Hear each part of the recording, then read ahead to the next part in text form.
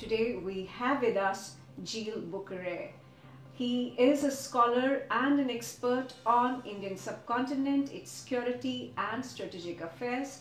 He is an author of several books and his latest is on India. In fact, his book is called 100 Questions on India. And I think that is precisely the reason for us to be talking to him today here in Paris. Welcome to Reason, the New Indians platform, where we get to the reason behind the issues that concern you. Welcome, Mr. Boquerat. Good morning. Good morning. So let me begin this conversation with the area of specialization that you have. You have worked both in Islamabad and New Delhi for several years, and you've been focusing on Indian subcontinent security and strategic affairs. Tell us, today in 2023, where do you see and how do you see the security dynamics of India vis-a-vis its neighbors, Pakistan, we have China also. What is the sense of security and strategy about Indian subcontinent today? Yes, as you know, I would like to say also that I am an historian by training. So I did a PhD from Sorbonne University, but my fieldwork was at the time at Jawaharlal Nehru University.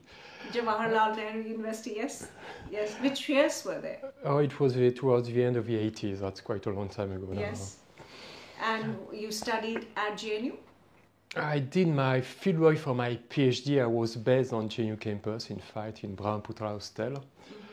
And I spent 2.5 years on working on going to Nehru Memorial Library, which has been renamed recently, I heard. Do you think that it is a serious possibility that India could be facing a two-front war, both from Pakistan and China? Like China, Pakistan today, we know, have also established an axis. There is a stronger relationship between Pakistan and China today, as we are seeing that the world is divided between the US bloc and the Chinese bloc? About this two-front war, yes, in fact, I do think that there's not a risk in the near future. But now, what I can notice that seen from India, the main enemy is no more Pakistan, it's China, especially after the episode of 2020, of course, in the military confrontation in the Ladakh sector. That's a big chance. Interest, strategic interest or threat for India is no more coming so often from Pakistan as it was in the past. Now what is on the front page of India's strategic consideration is, of course, more China than Pakistan. So do you think that when a lot of people say that there is still two-front, 2.5-front, even 3-front war for India, but you believe really that it's one front and that front is China. Now, tell us, in the scenario where India is also emerging as one of the largest economies, the 5th largest economy, and China being a superpower, giving enough competition to not just the US but the entire West, do you foresee India and Chinese relationship deteriorating? Perhaps, you know, we do have a standoff along the line of actual control with China, but do you see a breakdown of relationship between India and China? Just one word coming back to the India-Pakistan relations. The balances of power between the two is completely different from what it was in the past.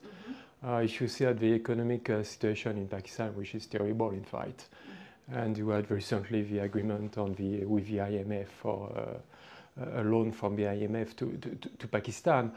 Again, if you look at the balance of power between India and Pakistan, which is very much in favor of India, it's moving more and more in favor of India. There was a time when GDP per capita in Pakistan was higher than in India. Now it's completely the reverse. Coming to the relation between India and China, again, it's different. The balance of power is much in favor of China because in terms of GDP, it's 4 times the GDP of India. So that's a reason also, of course, because to the fact that India is improving its relations with Washington, trying to, on both sides, they have their own interests. Washington want to use India as a counterweight somehow to China footprint in the Asian continent, even beyond that. And India has its own interest, of course, in moving closer to Washington, because as you have noticed during the visit of Mr. Modi to Washington, there was some number of agreements on defense, of course, between the two countries. So, a lot of countries, even in Europe, we see on one hand there is a review of thinking in the Western Bloc that China needs to be curtailed, to be contained. But at the same time, nobody has really stopped trading with China. Nobody is antagonizing China. In fact, we did see a lot of friendly overtures from European leaders, Olaf Scholz. We also saw Biden administration, which was initially very aggressive against China, has now made a U-turn, and they are reaching out to Xi Jinping in China. What is really, what do you foresee the impact of this friendly overtures towards China? What would be the impact on Indian subcontinent? But the fact that you cannot just dismiss China because in economic terms, you were mentioning India, of course. India imports from China 6 times more than India exports to China. Is not so imbalance between China and the USA, of course, but the place of China in the international economic system is so large now that you cannot do without China, and it will take time to cut the link of parts of the links that you have between China and the Western world, of course. That's the reason why you have the Quad, trying to have cooperation between those 4 countries, trying to be resilient somehow, and not so much dependent on China for economic considerations. Of course, you cannot do with China, and that's why also Mr. Biden is trying to make bridges with China somehow. Now the big question, of course, is Taiwan. Yes, but even on Taiwan, now the US administration is saying that they believe in one China policy. They do not see Taiwan as a separate independent country. In that scenario, what would be the impact on India if there is so much cooperation between China and the West? Do you think it will embolden China against India, or do you foresee something else? Regarding Taiwan, you talk about the one China policy, which is a policy of most of the countries in the world, in fact, even the USA and even, of course, India, which I recognize the one China policy.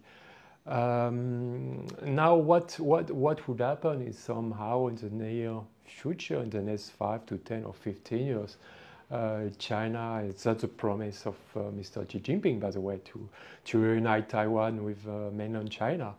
What would be the reaction of the Western world? What would be the reaction of India? I don't think that India will engage militarily with China. Do you think NATO will engage with China militarily? There's a big question marks that nobody really knows what could happen if tomorrow Mr. Xi Jinping wants to invade Taiwan. The pressure might be more on economic tension vis-à-vis China. Military intervention would be extremely difficult. So there will be economic sanctions like the sanctions imposed on Russia during the Ukraine war. Yeah, but China is so much dependent on the trade business with all over the world, in fact. So wouldn't that be counterproductive for the West as well, to even think of economic sanctions against China? Because their economy of Europe and economy of the US and the entire Western world is also linked with the Chinese economy. Yes, but talking about the USA has a number of military agreements with Southeast Asian nations, for instance. That's the credibility of Washington, which would be at stake in case of invasion of Taiwan. The USA will have to do something. And that's what is on the radar of Washington now. It's not so much the war in Ukraine, which is important, of course, because most Western nations are still dependent on US military support. And of course, first of all, Ukraine itself. Again, the question is what the USA will do because if they don't want to lose credibility vis-a-vis all these or Japan, even talking about Japan, which is a very large country, of course, all these smaller Southeast Asian nations. Australia also is in the picture, coming into the picture. Okay. So again, one can just hope that nothing will happen too soon. You're talking about Taiwan, but don't you think that in the last few years it is demonstrated sufficiently that China has been more aggressive against India? We have had Galwan Valley crisis, we have had Doklam crisis, we have a continuing standoff, and there has been no resolution so far between India and China on the territorial disputes that they have. Yeah, of course, but this tense relation with China go back to post-independence period, in a sense. There was this rivalry between India and China way back in the 50s, or who would be the leader of the third world, which is now the global south. And of course, there was this 1962 war with China, which was quite a humiliating experience for India. I can understand that.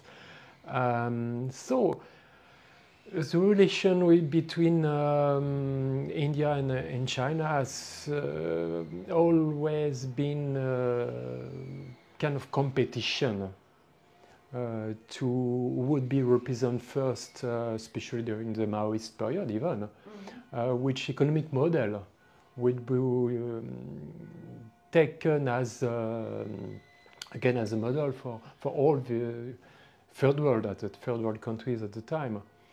So this kind of competition between Beijing and New Delhi will go on definitely. It will increase. Do you see an escalation? I don't know if it will. No, I don't think it will increase. But again, it seems that it look all these skirmishes on the border between India and China chronologically.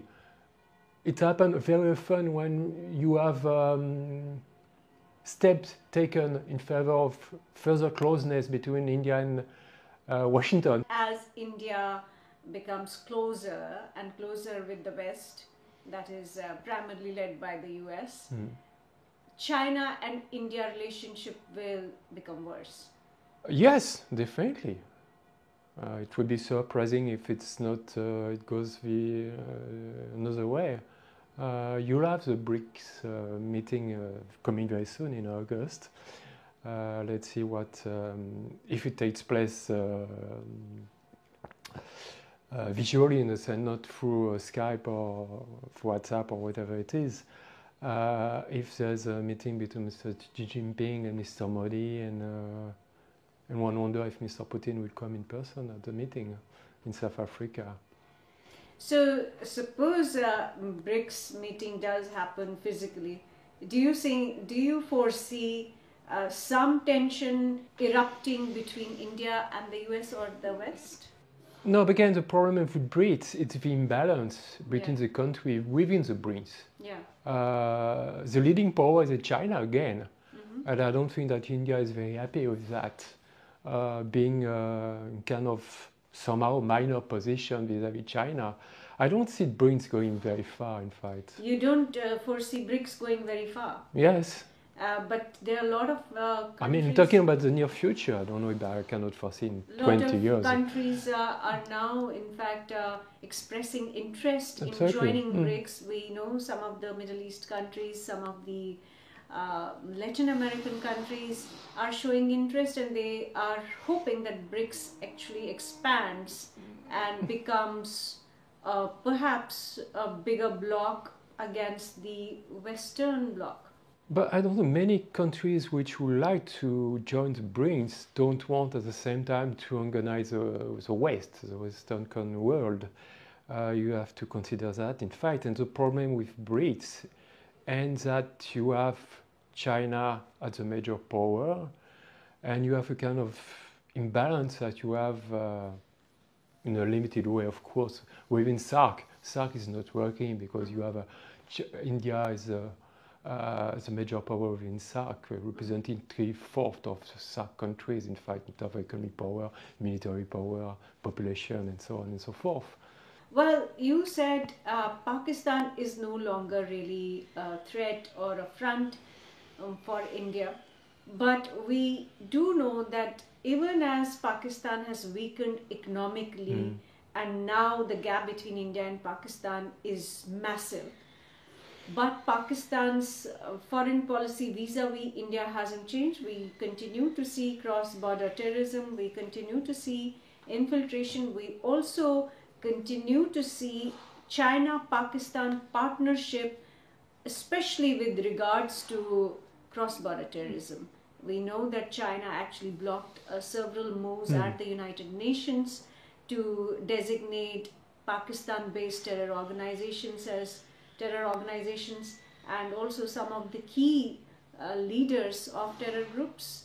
So why would you say that Pakistan is not a threat? No, Pakistan has the capacity to create trouble for India. There's no doubt about that, through infiltrations, for instance, of course. Again, I was thinking it's not a threat in a major confrontation with India, because in conventional terms, militarily, India is much stronger now than Pakistan. India can face a Pakistani threat, of course. Again, that doesn't say there's no risk of a terrorist attack on Indian soil. It can always happen, of course, as we have seen, unfortunately, in the past. Okay. So I will not dismiss completely Pakistan's threat. I mean, but do you see this Pakistan and China axis becoming a bigger trouble for India?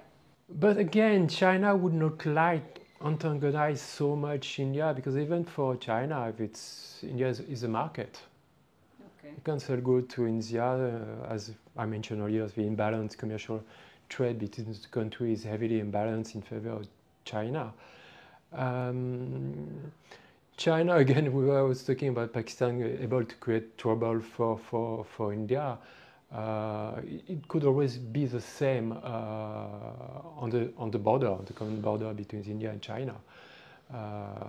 You can have skirmishes from time to time, but I don't see it escalating in the major war between the two countries. But do you think Pakistan is now distancing itself from the US, which was its biggest ally for more than 70 years?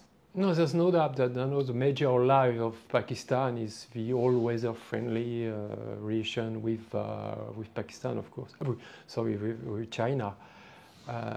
That's clear.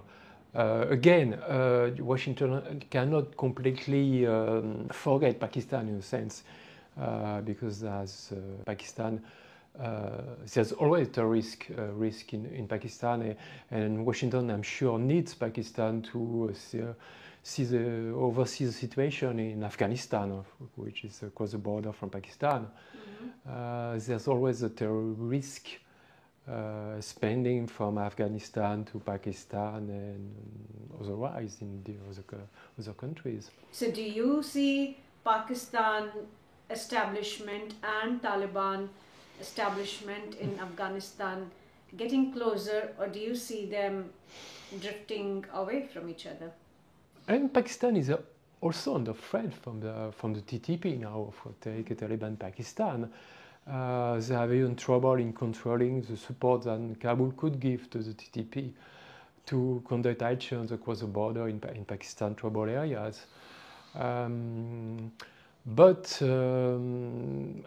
if you look at the 90s, it's well known that Pakistan was using elements which were trained in Afghanistan to conduct operations across the border in India.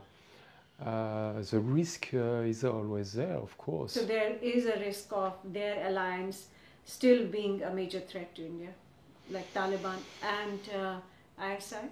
There is always this possibility, but the situation in Pakistan at the moment is so financially difficult that Pakistan cannot risk to open a new front.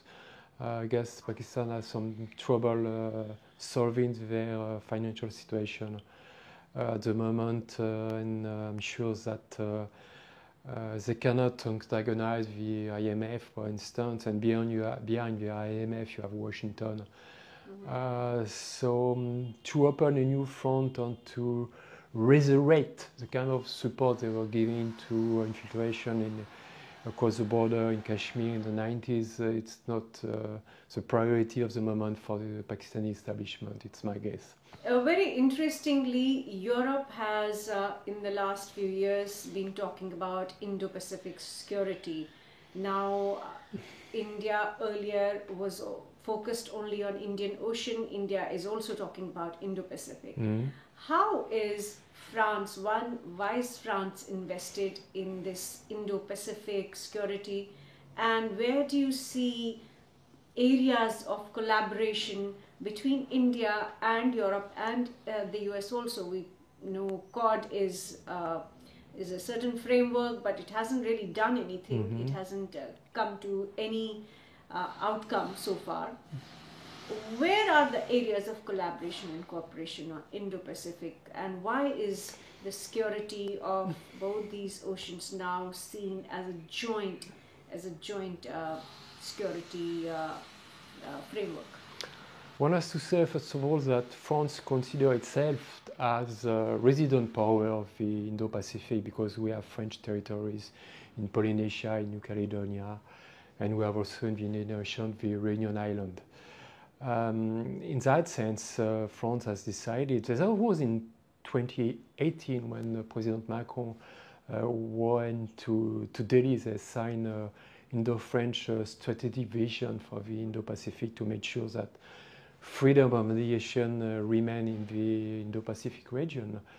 Of course, there was, especially from the Indian side, the Chinese footprint in the Indian Ocean, which is a matter of huge concern for India. Of course, I can understand that. So France has decided, given the geographical location of India, that they could rely on India to develop a strong strategic cooperation with this all Indo-Pacific region. I would just like to recall that the first maritime exercises, joint exercises between the French and Indian Navy happened way back in 1983. Now it's a yearly occurrence. At the same time, you also exercises since the last 20 years between the air forces of France and India, and also the land forces of France and India, Shakti exercises and Garuda exercises between French and Indian air forces. So we have developed tight joint military cooperation for the last 20 years. The benchmark, in fact, was 98. As you know, we are celebrating the 25th anniversary of Indo-French strategic partnership, which, by the way, was the first strategic partnership signed with India with a foreign country. France and India relation between the two countries have never been so good. I would just recall one thing, being an historian by training, that the first French president to come to India was Valéry Giscard d'Estaing, and it was in January 1980. Okay. So that means 33 years after the independence of India. India was not much in the horizon of French strategies for many decades. after Second World War for some good reason, because somehow India was not part of the French heritage, colonial heritage, I mean. Apart from this more establishment, Pondicherry, yes. Colony in Pondicherry. You had 5 French establishments, yes. Caracal, Pondicherry, Mahé, Yano, and Chandranagar, of course. But that was very small, limited area. And there was also the impression that India was part of the Anglo-Saxon world. And also, of course, during the Cold War, France was part of the Western Alliance. And India was non-aligned and slowly moving closer to the Soviet Union at the time. So there was this distance between, for all these reasons, between France and India. And again, what made a good difference, that was this, again, 1998 strategic cooperation, which was followed by the nuclear test of India in May 98, and the response of France was quite mild compared to other Western countries which strongly condemn the test by India for our own good reason, because of our nuclear policy, independent nuclear policy. Yeah, in fact, France is perhaps one of the few countries who's been supporting India's bid for a permanent seat at the UNSC. So that is also demonstrates the strength of the relationship. And in fact, let me now come back to your experience of India. And also, you've seen India since the 80s, if I'm not wrong. Yeah. From 80s till 2023, you've been an avid observer and a scholar on India. What is your sense? What has changed in India in the last 40 years? It's somehow a different country, I would say. I'm quite surprised by the development of India now, especially for the last 10 to 20 years. It's moving fast, it's developing very fast now. So it's a reason also why there's so much attraction for India now in France, and not just in France. There are so much countries who are in India for basic economic relation, because India become a market now. You cannot ignore, of course. What I see, having lived in India since you mentioned the end of the 80s, India's Delhi, had changed quite a lot. Spending very largely towards all these suburb of Delhi, Gurugram, and so on and so forth. Noida, for instance. I remember a time when my first visit to India was in 80, and I was staying with some Indian friends, I would say. It was in Greater Karachi, Part 1, and it was close to Nehru Place, and at the time, Nehru Place was the southern limit of New Delhi. The idea was beyond that, it was the jungle. It was called the jungle. Yes. So now it's not really a jungle anymore. Since you've seen different prime ministers, you've seen different governments in Delhi, I think the significant turning point for India was when India opened up economic liberalization, made a major shift in India's foreign policy as well as economic policy. And do you see any change between, let's say, the current government's foreign policy and economic policy and the preceding governments? If I were talking about foreign policy, as you know, it's the same for almost every country. There's no abrupt turn, I would say. There is a sense of continuity in terms of policy. It's valid for any country, more or less. The turn, as you mentioned, was 91, the end of the Cold War, and when non-alignment as such was not making sense, because it was defined in relation with the Cold War confrontation between the East and the West, between Soviet Union and the Western world. Now, there is a sense of continuity from the 90s. Of course, the situation in India was difficult economically in the 90s. But if you look at what happened for the last 20 to 25 years, there again a sense of continuity from the policy which was followed from, I remember the turn somehow for the relation with the USA was visit of Clinton in March 2000 in New Delhi. So I would say that the big change, of course, is the relation between India and Washington, of course. Okay. That's a major change for India because there was this kind of closeness during the Cold War with the Soviet Union. Mm-hmm. But one major aspect of the relation between India and the USA I would like to mention, that the importance of Indian diaspora in the US. Okay. As you may know, yes, you have a CEO of Google, of so many, Microsoft too. Mm-hmm. The new... we even had Parag Agarwal heading Twitter at one point. We had... you have Ajay Banga, who is heading the World Bank. So many of them. Sundar Pichai, so many of them. So that's make a difference because you always has a link in terms of family connection of going to the USA to conduct your higher studies, higher education. So one should keep in mind the importance of Indian diaspora, which is a well-off diaspora in the USA, and how it matters in the relation between New Delhi and Washington nowadays. Mm-hmm. Where do you see France and India going together as strategic partners in future? No, again, France always had independent foreign policy. As President Mitterrand used to say that France is an ally of the USA, but not aligned with the USA. That's very critical, yes. We try to maintain an independent foreign policy, of course, in that sense that is the same for India, of course. Mm-hmm. Yeah. Mention of autonomy, we have to maintain. I mean, India has to maintain its autonomy strategy. So it's almost the same in France. And France has considered for the last 20-25 years that India is an emerging power, and the one you can rely on to conduct worldwide policy.